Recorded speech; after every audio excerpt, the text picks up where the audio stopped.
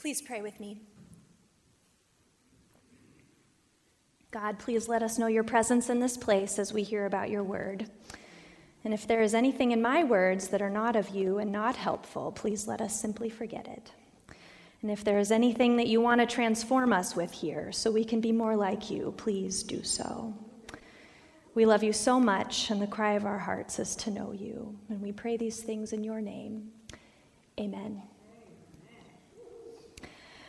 So our text today, it talks a lot about preparedness and for the end times, for when the Son of Man comes again. And as soon as I started reading this text about watchfulness and preparedness this week, I started singing "Be Prepared" from my favorite childhood movie, The Lion King. I always take some time to meditate on the text before I research and start writing and preach about it, but Scar's voice kept interrupting my thoughts.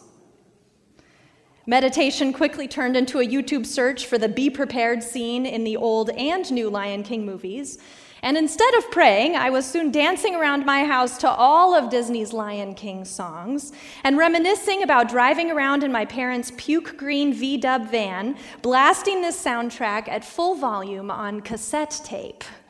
I had a great childhood. But back to preparing for the end times.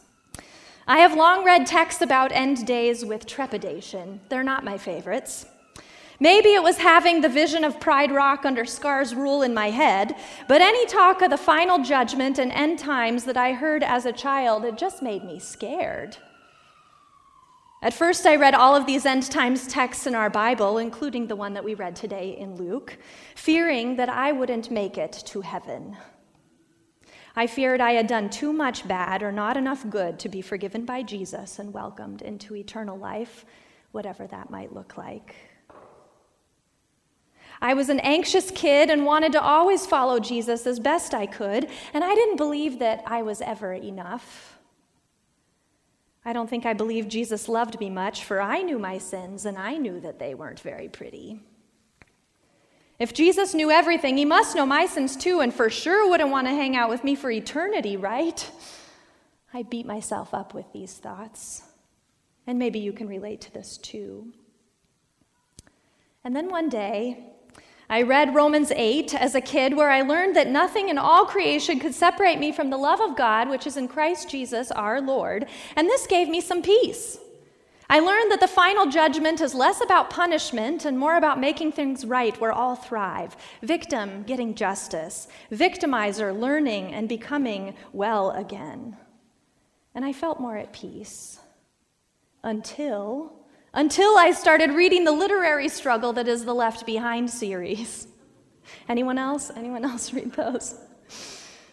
Those books told me that a rapture would happen where we'd all be taken into the air, apparently without clothes, because the books painted a scene of Christians disappearing and leaving their clothes in neat little piles, and this sounded terrible.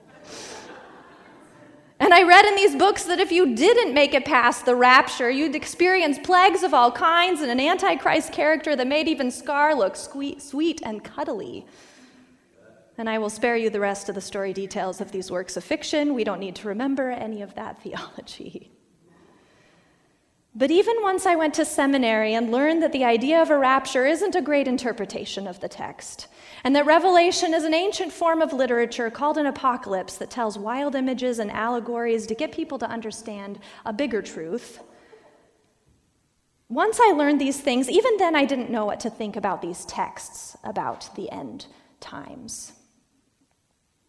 And this trepidation is what followed me into writing this sermon this week. And I think the reason why I'm unsure about talking about the end times now in 2019 as I am an adult is this. I have a hard enough time understanding and living out the parts of Scripture that are more clear without adding all the ancient allegories and prophecies and apocalypses. I don't want to speculate on the end times when Jesus says we will not know the day and time, and when I have enough to work on to understand Scripture, and especially to understand Scriptures that are a little bit more simple. I know now that nothing can separate us from God's love. I know now that we are forgiven. Isn't this enough? But there are still some pesky texts about the end of days in Scripture, like the one that we read today in the book of Luke.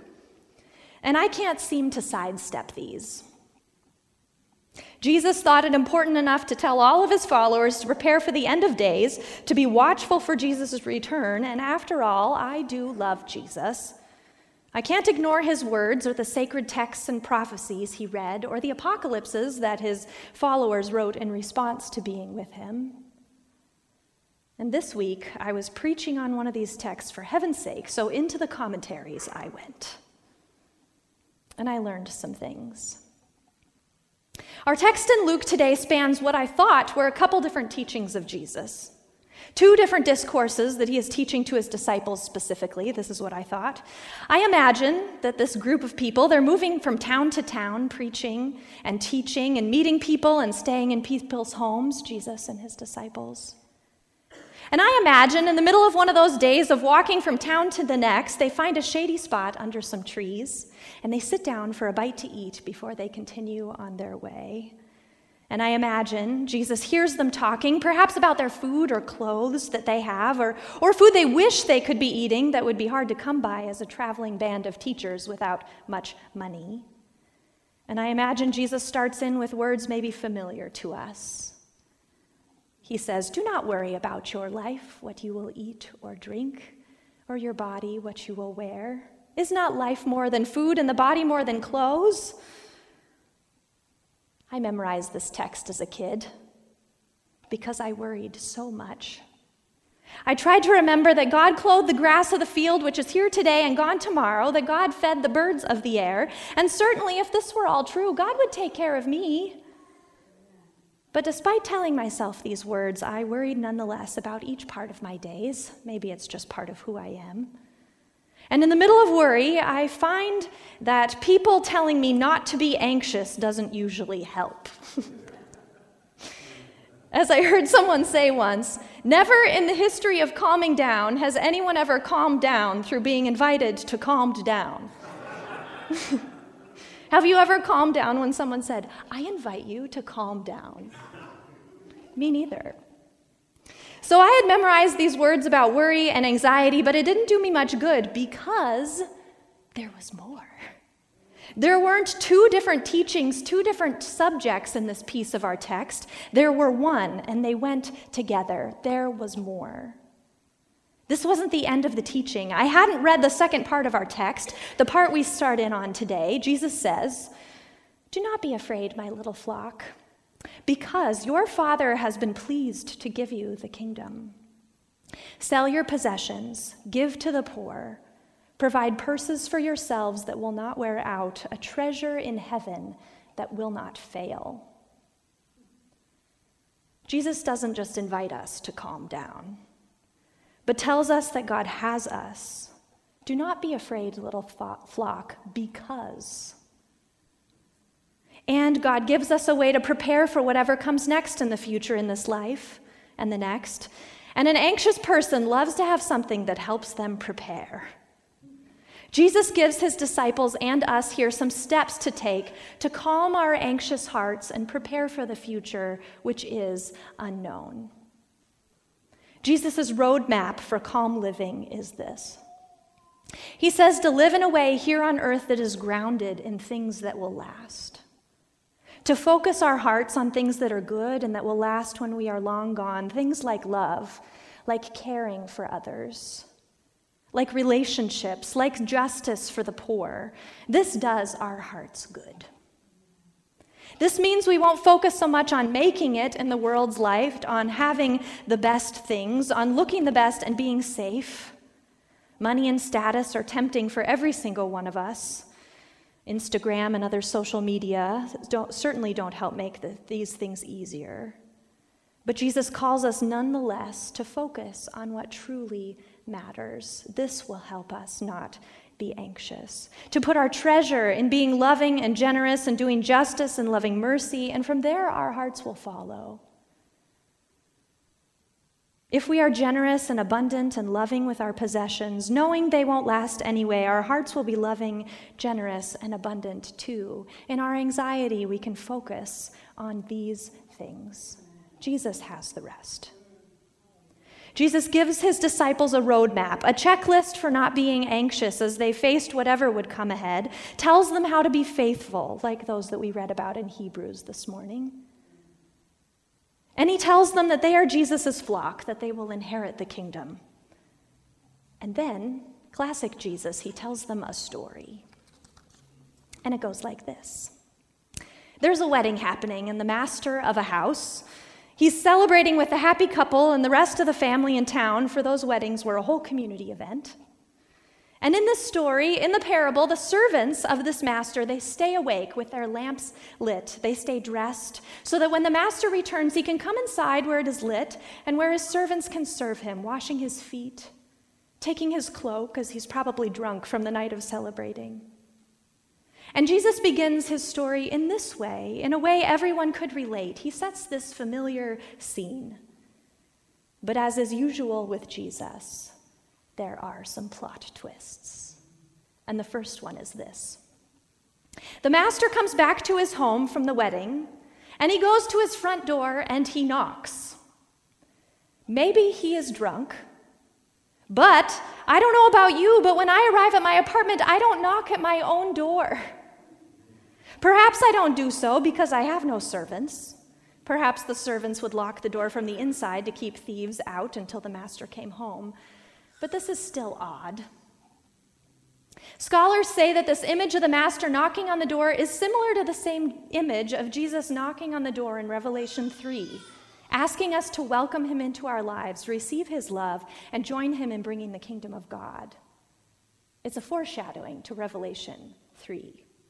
Jesus is, after all, the master in this story, and perhaps, whether they know it or not, Jesus is telling his disciples here that they are free to make the choice to receive his love or not. The master Jesus is not pushy or demanding. He knocks on the door. The master doesn't assume his servants have stayed up all night waiting for him, even though he might have a right to as their master. He kindly knocks, allowing them to come to him and let him in. This piece of our story paints a picture of a gentle and humble master. And as the parable progresses, something even weirder happens. The second plot twist is this. Jesus continues the story, saying that the master, once he sees that his servants have waited up for him, he enters his house and he ties up his robe so that he can easily kneel. I imagine he puts on an apron. And then he washes his servants' feet. He tells them to recline at his table. And in the fashion of the time, he comes beside them as they recline and lay down at the table, and he serves them food, each of them from his own hand. Now, Jesus started off this story in a way that his hearers could relate. There's a wedding, there's a master, his servants wait up for him. But this piece especially, this would have been wild to a first century audience. This is so odd. No master would ever stoop so low as to serve his servants. There were clear roles in the household. There were clear differentiations between members of the house. Servants at that time were often people paying off debts, or they were people of a conquered nation nearby. Most were simply a part of the household, but a less important part nonetheless. These people worked hard, and a master would certainly rely on them at all times to care for him and care for the house. As far as these customs and social norms went, this sort of behavior by a master of washing the feet, of serving his servants, this wouldn't be respected. This master was forfeiting his right to service in a way, changing the social structure of his home, turning it upside down, honoring those at the bottom instead of doing things the normal way and receiving the honor and respect that was rightly his. And I imagine Jesus' disciples, they were shocked at this part of the story. Jesus goes on to tell more parables in our text, continuing to tell his disciples to be watchful and to prepare for when the Son of Man came again. But I wonder if this story stuck with them as it stuck with me this week. I wonder if it calmed their anxious hearts as it calmed mine. In reading it again this week, it calmed anxieties I had for the future and reminded me of the truth about the end of the world, whatever that may look like. This text, Jesus' teaching and his story reminded me of these things that calmed my anxiety and brought me peace. And they are this. First, this text reminded me that we have a map, a preparation guide for what is to come, whatever that may be. Whatever it is like at the end of the world, or even right now in these moments right in front of us, Jesus has asked us to be ready, to live life focusing on what is true and what will last, to care for others and to not be worried about our possessions. Jesus calls us to be grounded in love here on earth, living and loving abundantly, to keep our lamps burning. And an anxious person like myself always likes to have a list and be prepared. We don't go into the future without directions. We know what our part is and what we are called to do, what our master asks of us, his servants. And Jesus has got the rest. We don't need to worry about it. And this calmed me this week. And secondly, number 2, this text reminded me that I am also one of Jesus' sheep, and I have nothing to fear. Jesus says, "Don't be afraid, little flock." Many people speculate about what the end of the world will look like. People have been trying to predict Jesus' coming for centuries and have made movies and written books all about this. You've probably seen many. But Scripture says over and over again that we will not know the time or day that Jesus will return. And there's so many different stories, it's hard to know exactly what it will look like. But we are Jesus' sheep. And Jesus tells us not to fear and tells us that we will experience the kingdom where all is made well. And finally, this story that Jesus told the disciples reminded me of the first and foremost reason why I don't need to be anxious in the first place. I was reminded first of the character of God. Even though I know that I am forgiven, even though I know that nothing can separate me from God's love, I still need reminders of how loving our God is. The steadfast love of the Lord endures forever. His mercies are new every morning. I need songs like that to remind me. Jesus is the master in this parable, and Jesus is our good master, just like he was for the disciples. And this good master Jesus, when he comes again at the end of things, he will take care of us. He will help us recline at his own table, and he will serve us. We don't know exactly what is coming, but we do know the character of God, and God is good. So we don't know the day or time the Son of Man will return. We don't know what the end of the world will look like, but we do have a roadmap. We do have a good shepherd that helps us live in ways that please God, that will cause our good master to welcome us into the kingdom with open arms, table set and ready and abundant. And we know that our master is faithful, is true to his word. Jesus didn't just tell stories about what God was like, what God is like as well. He didn't just tell us to not be anxious without showing us that he would stand by us. He doesn't just say words and not follow them through. He lived it out. The image of our parable today is of a master who would give up status and social norms to care for and serve his servants humbly and beautifully. And maybe this reminds you of another story.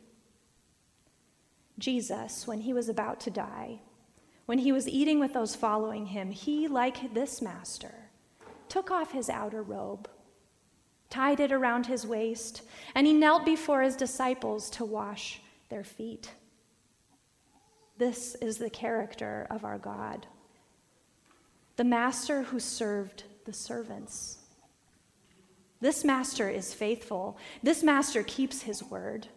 He has shown us this. We don't need to fear, but God understands when we do.